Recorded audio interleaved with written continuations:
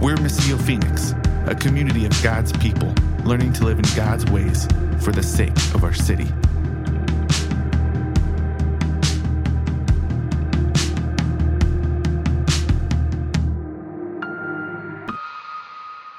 So if you didn't know, today is Pentecost Sunday, and so what that is traditionally a day, a part of the year where the church will honor, remember, celebrate, rejoice in the day that the Spirit of God came upon the followers of Jesus.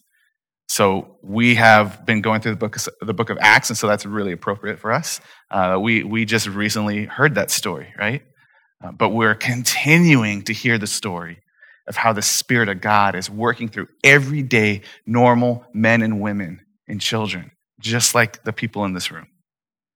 The Spirit of God powerfully working through normal people who were afraid and running from suffering and loss until the Spirit of God came upon them.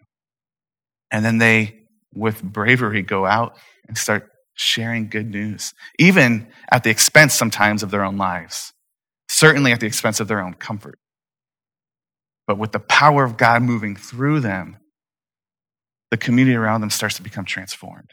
And so that's what we are honoring and celebrating in that. And today we're continuing that story. As we've seen in Acts 2, when the Spirit came upon them, we saw how God started working through normal people in Jerusalem near the temple, and then how they got dispersed, right? Suddenly persecution started coming upon them, and they scattered. They started moving out. And so then we heard last time we got together about one of these men who was scattered, how he went out and he started sharing the good news with people in Samaria. A town where there were people who usually the Jewish people would have hated. They would have had a huge divide between them. It would have been like Suns and Mavericks, right? Maybe worse, like Democrats and Republicans. Maybe even worse than that, actually. They hated each other. And yet, the Spirit of God compels these people to move toward their enemy and bring love and bring good news and call them to repentance, to turn away from their old ways of life and to come toward Jesus and follow him. And they start to unite together as one family through the Spirit of God. And so we heard some of that story last time, and we're continuing that story now. So turn with me to Acts chapter 8. And this is a continuation of the story of Philip, there was a disciple of Jesus named Philip, but many people believe this was a different Philip. This was the Philip who was chosen to serve at the tables along with Stephen, who ended up being killed when the persecution started. And so most likely a Greek man who converted to following Jesus, wasn't necessarily a Jewish man who was following the God of Israel his whole life. Converted to following Jesus. And he had now gone and was bringing good news in this town in Samaria. And we heard about this whole interaction with a guy named Simon who was into sorcery and all that. And the power of God was more powerful than that. But now he's going away. He's leaving that town. And we're going to hear another one of his adventures right here. So we're going to pick up in verse 26, chapter 8. An angel of the Lord spoke to Philip. Get up and go south to the road that goes down from Jerusalem to Gaza, a desert road. So he got up and went. There was an Ethiopian man, a eunuch and high official of Candace, queen of the Ethiopians, who was in charge of her entire treasury. He had come to worship in Jerusalem and was sitting in his chariot on his way home, reading the prophet Isaiah aloud. The Spirit told Philip, go and join that chariot. When Philip ran up to it, he heard him reading the prophet Isaiah and said, do you understand what you're reading? How can I, he said, unless someone guides me? So he invited Philip to come up and sit with him. Now the scripture passage he was reading was this. He was led like a sheep to the slaughter, and as a lamb is silent before its shearer, so he does not open his mouth. In his humiliation, justice was denied him. Who will describe his generation? For his life is taken from the earth. The eunuch said to Philip, I ask you, who is the prophet saying this about? Himself or someone else? Philip proceeded to tell him the good news about Jesus, beginning with that scripture. As they were traveling down the road, they came to some water. The eunuch said, "Look, there's water. What would keep me from being baptized?" So he ordered the chariot to stop, and both Philip and the eunuch went down into the water, and he baptized him. When they came up out of the water, the Spirit of the Lord carried Philip away, and the eunuch did not see him any longer, but went on his way rejoicing. Philip appeared in Azotus, and he was traveling and preaching the gospel in all the towns until he came to Caesarea. This is God's word. Father, we ask that you would open up our hearts and our minds and our ears to hear and receive and be transformed by your word this morning. Spirit, be here with us in this place, just as you came upon the early church, just as you have continued to work through your people throughout centuries. Be with us, even us here and now. God, not just so that we would learn something new, not just so that we would come away with a deeper sense of trusting in our heads and in our hearts, but so that we would be transformed and sent out for your kingdom. It's in the name of Jesus we pray. Amen. How many of you have ever fallen asleep while you're driving? Be honest. All right. Cool. More of you were willing to be honest about that than I expected. I'm sure there's more of you out there as well. I remember one time, this was years ago before Bethany and I got married, that I was driving on my way to work, and then I got a phone call, and I looked down, and it was Cameron, my sister-in-law. She wasn't my sister-in-law yet. She's Bethany's sister. And I was like, that's really weird. Why would she be calling me? She doesn't call me. Something terrible must have happened was like the first thing my mind went to. So I answer the phone. I'm like, hey. She goes, it's not really safe to drive with your eyes closed. She had been driving past me, and she saw me like this at the wheel. I don't do that anymore. For whatever reason, I don't know. God has redeemed me from that. But I used to have a huge problem. Like, I actually went and got sleep tests and studies done. I was afraid I had narcolepsy, but I used to fall asleep at the wheel a lot. If you can't relate to that, I'm sure you can relate to this. You're driving, and you kind of like get in your head thinking about something, and suddenly you're home, and you don't remember how you got there. Does anybody be honest about this one? You relate, right? You ever wait a second, how did I get from point A to point B? I have no memory of stopping at that light, turning there, coming around this corner, ever. Well, that's not exactly what happened to Philip, but Philip was actually he had no memory of traveling from Samaria to the other translation for Azotus is Ashdod, because the Spirit actually took him and moved him from point A to point B. I just want to start there at the last thing we read and go, this is what we're dealing with right now. This is the story we're entering into right now, is there is a powerful movement of the Spirit happening in ordinary people in their everyday life. It's crazy to think about. None of us have ever had the powers of teleportation, right? We've never experienced that before. And so this seems so foreign to us and so out of context for us that it might even be difficult to read the story and go how am I a part of this story?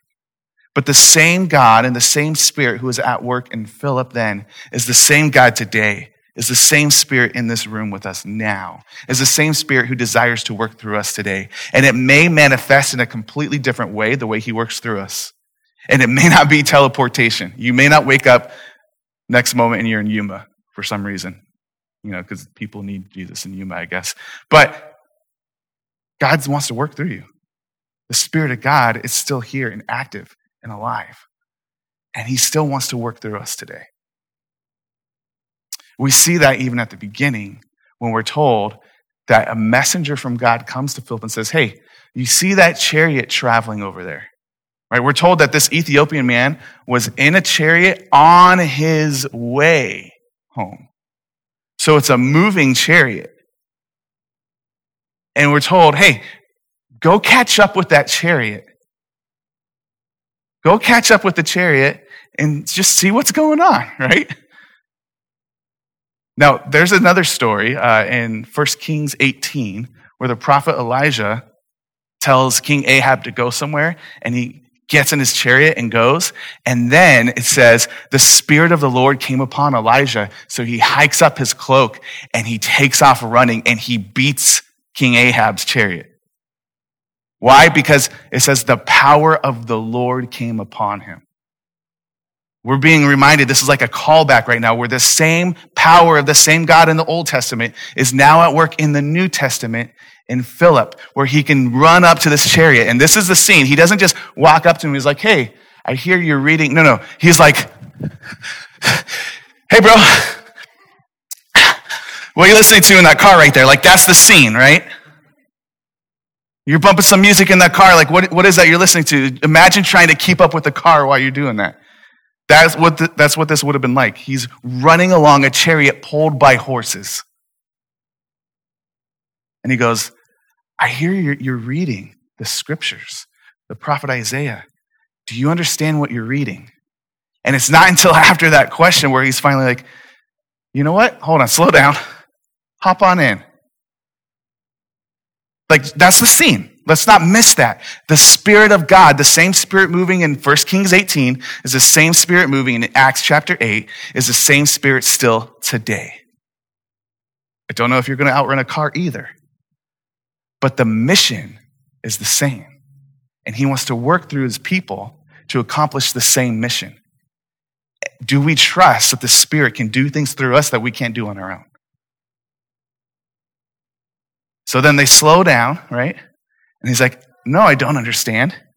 First of all, I love that he could hear what he was reading because that's how they did it back then. He was reading it out loud. Like, that's just a super side note mini sermon. Like, reading the scripture out loud is a really good practice. We should start practicing that. Engage with that. So he's there reading it out loud. It wasn't just this thing in his head. We're not just brains on sticks, right? Like, full embodiment people experiencing it, like the way that the old Jerusalem people would have prayed, would have been more of an experiential thing with their body. Anyway, side mini sermon. It's done. Okay. He's reading out loud. He hears him. What is that? And he goes, I really don't know. How am I supposed to know if I don't have anyone teaching me? If I don't have anyone to guide me? And let's look at that for a moment. There's a huge reason why this man would have had nobody to guide him through what the Hebrew scriptures meant. Any guesses as to why? He wasn't a Jewish person, right? He was from Ethiopia. He was an Ethiopian man. So this is an African man. He didn't grow up in the Torah. He didn't grow up hearing the scriptures. Somehow, and I want to say that this is the same way that somehow Philip was able to run up to a chariot. Somehow, those scriptures found their way to him. Because the Spirit was opening up. The movement of the Spirit was coming over the earth so that other people could be invited into this family. The same way that Samaritan village had heard the news that they can now be one family with these Hebrew people. Now a man from Ethiopia is hearing good news. So somehow he gets a hold of these scriptures. Somehow he knows there's something really important about them because he had traveled all the way from Ethiopia to Jerusalem to go to the temple. Now, if you don't know, if you just do a quick Google map, put it in your map on your phone, that's like if you were to drive for 4 straight days without stopping. No bathroom breaks, no 7-Eleven stops, no rest areas. 4 straight days of driving a car, not a chariot. He had come a long way to go worship this God of Israel that he had not been raised to follow. Something had captured his heart, and yet he didn't understand it fully. And what's even more crazy about this, and why another reason other than being an Ethiopian, why he would not have had anyone to guide him through it up till this point, is his status even in Ethiopia. He was a eunuch. Now, without going into way too much detail, I'm going to explain a little bit of what that would have meant to be a eunuch. Don't Google search it. Stay off Google Images when you do, okay? But read the scriptures. What a eunuch was someone who held a very high official status in the kingdom. He held high court.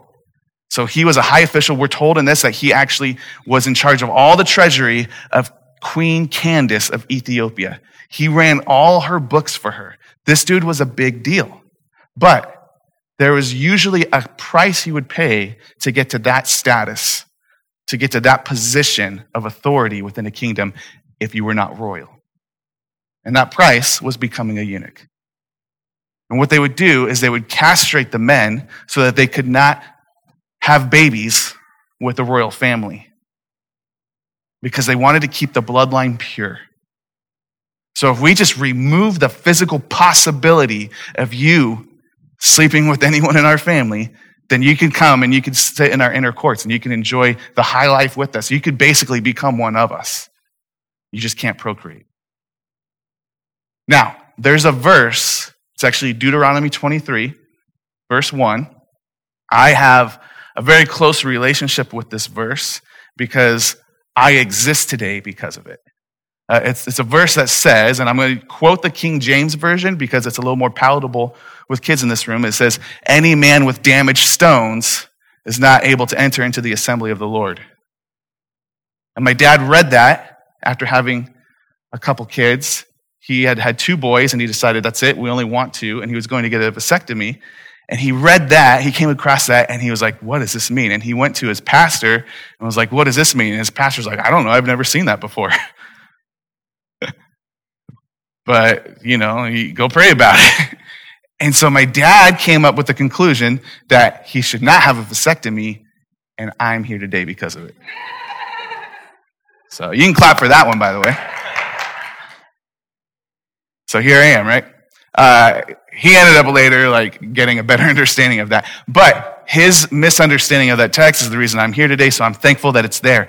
But the Jewish people, they had a completely different misunderstanding of that text that didn't lead to life for many people.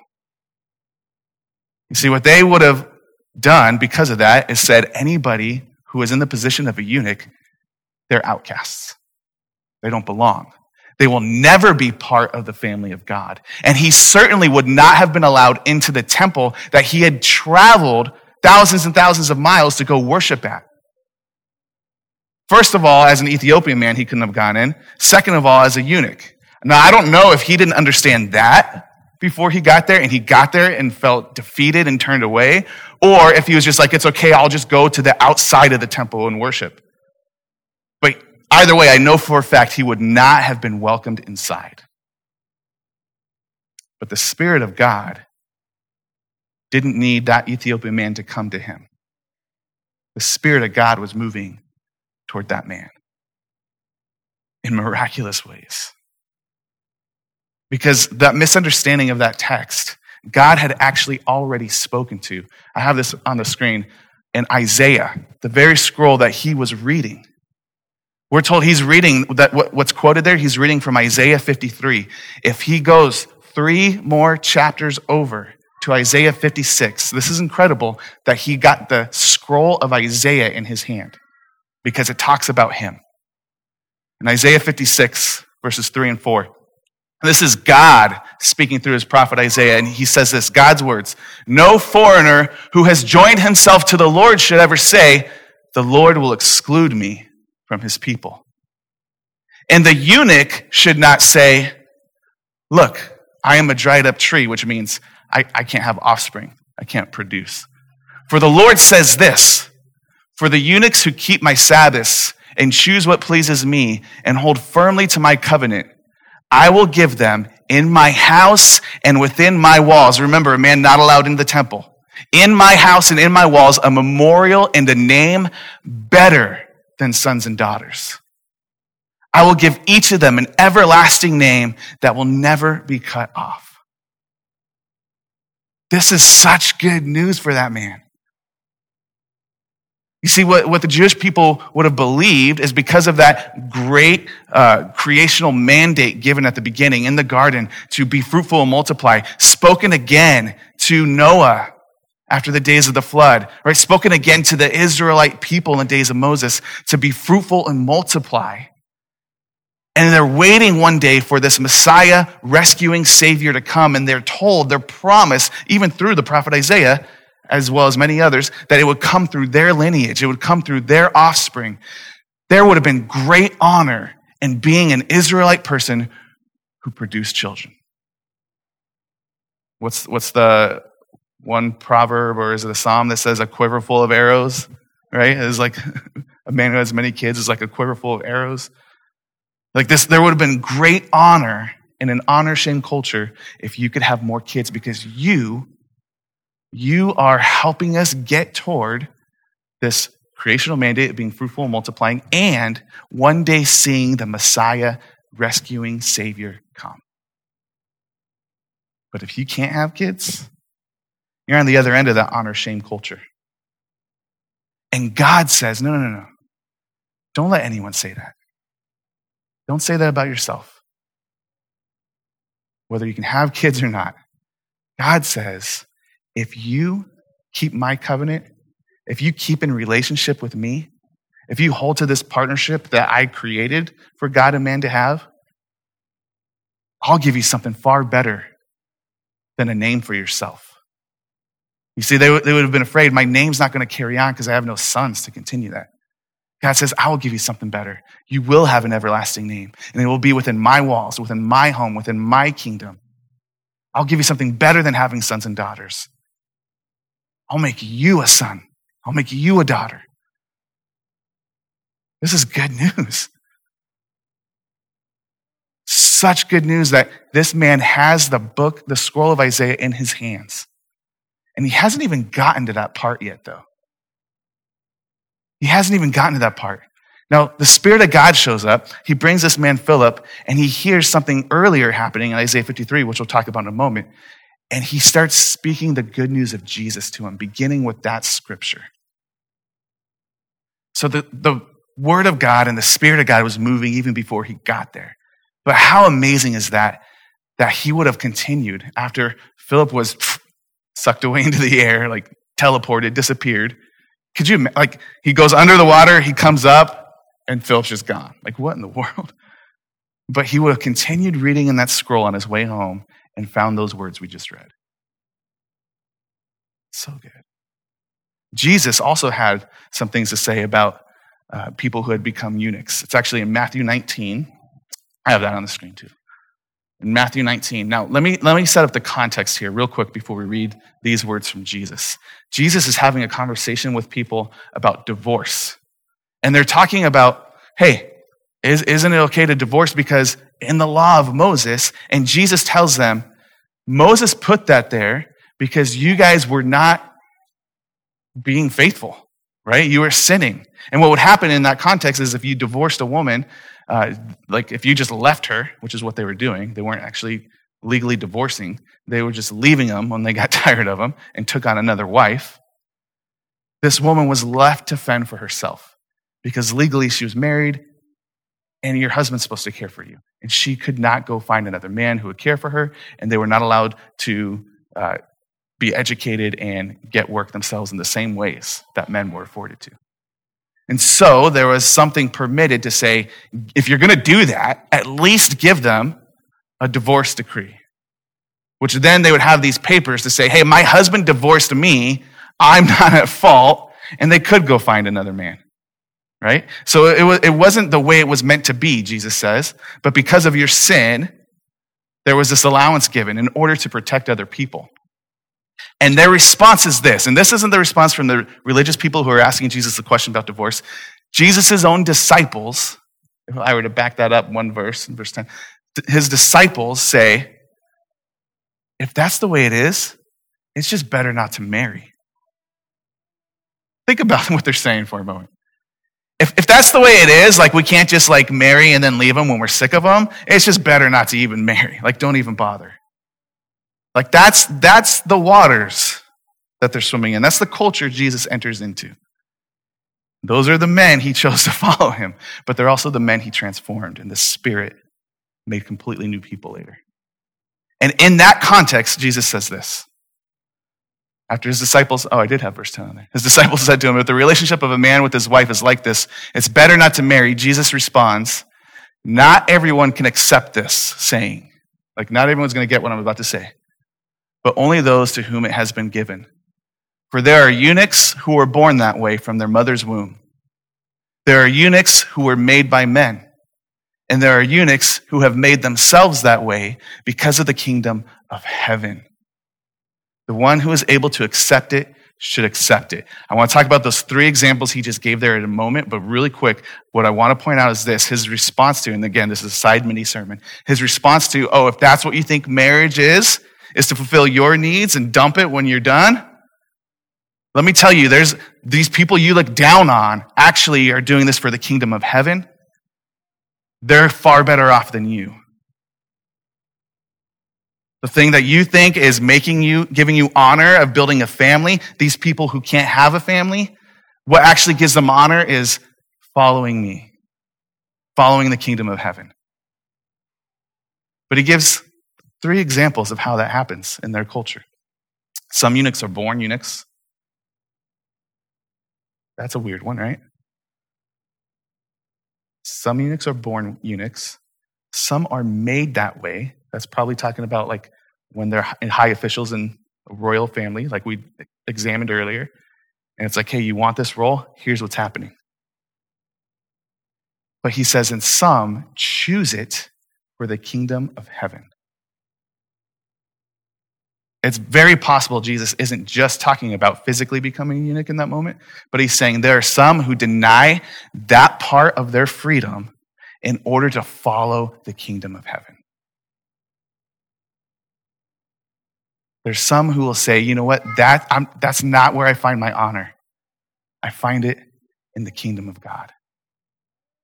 And likely they're reflecting on verses like Isaiah 56.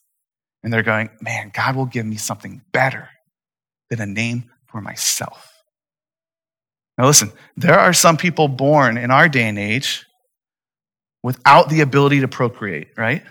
There are some who are born quite literally like a eunuch where you don't know if it's male or female.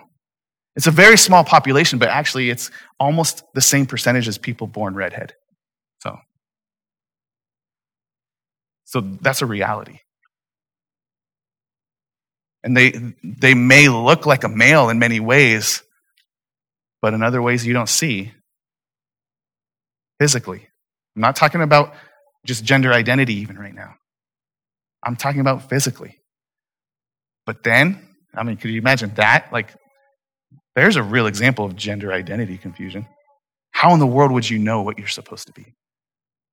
What this is saying here is that is not your identity anyway. That's what this is saying. Paul writes this in Romans. There is not male or female, and he's not talking about your physiological makeup. He's saying your identity, first and foremost, is found in having a name in the kingdom of God. This is your identity. And this is the good news that's being spoken to this eunuch, this Ethiopian man, who has felt shamed, likely his whole life, who has felt shamed likely for his position, even though it's a high position. He's enjoying wealth and comfort, but people do not look at him with high regard. And now there's this invitation that you can come and be seen and welcomed in to the kingdom of God, and you can be part of having this name, the family of God. What the Spirit's doing here is he's building a family. The eunuch didn't have to build a family for himself. He got welcomed into a better family. Philip, as he's speaking this good news to this man, he's experiencing, he gets to be part of this better family. A man he would not have probably even spoken to before has now become his brother. You see all the implications that this has for us, don't you? You don't build a name for yourself. And on the day of Pentecost, we have to revisit what happened, right? Earlier on in Acts. That as if you were with us that week, we talked about when the Spirit came upon them, and suddenly every different language was hearing one message of good news. It was a reversal of what happened in the Tower of Babel.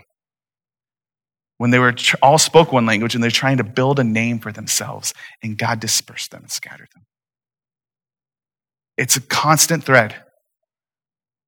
It's a continual story that we don't go and build a name for ourselves. And it doesn't matter what shame has been brought on you in our culture before today, and it doesn't matter what honor you think you've built for yourself. All of that is nothing. Don't let the eunuch say I'm a dried up tree, and don't let the other person say, man, look how amazing I am. But those who keep covenant with God are welcomed into his walls and will have a name and will be sons and daughters. So he's reading Isaiah 53, and we'll end with this. He was led like a sheep to the slaughter, and as a lamb is silent before its shearer, so he does not open his mouth. In his humiliation, justice was denied him. Who will describe his generation? For his life is taken from the earth. And his question is, who is he talking about? Himself, someone else? And it's very possible that as a eunuch man, he could have heard these words and saw himself in it. Led to the sheep like a slaughter, the lamb silent before its shearer. He probably, in the face of the royal officials, did not have much of a choice. Yes, the trade was comfort, wealth, but he likely was chosen for that position. Didn't have much to say that would be a defense against it. In his humiliation, justice was denied him. Who will describe his generation? There's two possible readings of that. One is either like his generation didn't really think much of him, which would have been true for this man too, but also like he may not have had a generation to come after him because his lineage was cut off. Or his life is taken from the earth or from the land of the living. And for that man, it could have been like, I don't have a life anymore because having offspring, having children was how your life continued on in their ancient Near Eastern thought. And in all of that, Philip says, no, he's not talking about himself. Not talking about you. Yes, he's talking about someone else, someone far greater, someone far different, but who shared in all the brokenness and all the pain that you experience. That Jesus was silent as he was led to his own slaughter. That Jesus walked around this world as a poor, homeless man who was often humiliated, who was stripped naked and mocked. His humiliation that brought no justice. And Jesus did not procreate in this honor-shame culture where that's how you would have found honor. Jesus had no children. Jesus did not marry. Jesus, in a sense, you could say, made himself like the eunuch in order to rescue the eunuch so that the words of Isaiah could become true for him. That is how those words become true. Written long ago in the scroll of Isaiah, hundreds and hundreds of years before Jesus shows up, and Jesus makes it so. The promise of the Holy Spirit, it's Jesus who makes it so, who says, wait here. The Father's sending the promise. He is sending the helper. The reason you and I are here in this building this morning is because Jesus has made it so, and the movement of the Spirit has continued from Jerusalem, Judea, Samaria, and now to the ends of the earth. And they would have thought Ethiopia was the ends of the earth for them at that time. But guess what, Phoenix? We're even further. And the movement of the Spirit is still at work today. And it was Jesus' sacrifice that made it so. And so we're going to go to the table and we're going to remember Jesus' sacrifice. We're going to remember that we now have access to the Spirit of God who can maybe make you run up to a chariot or teleport, but more than likely is going to fill you with love and patience and gentleness and self-control so that you can move out into this world being bringers of good news like Philip was.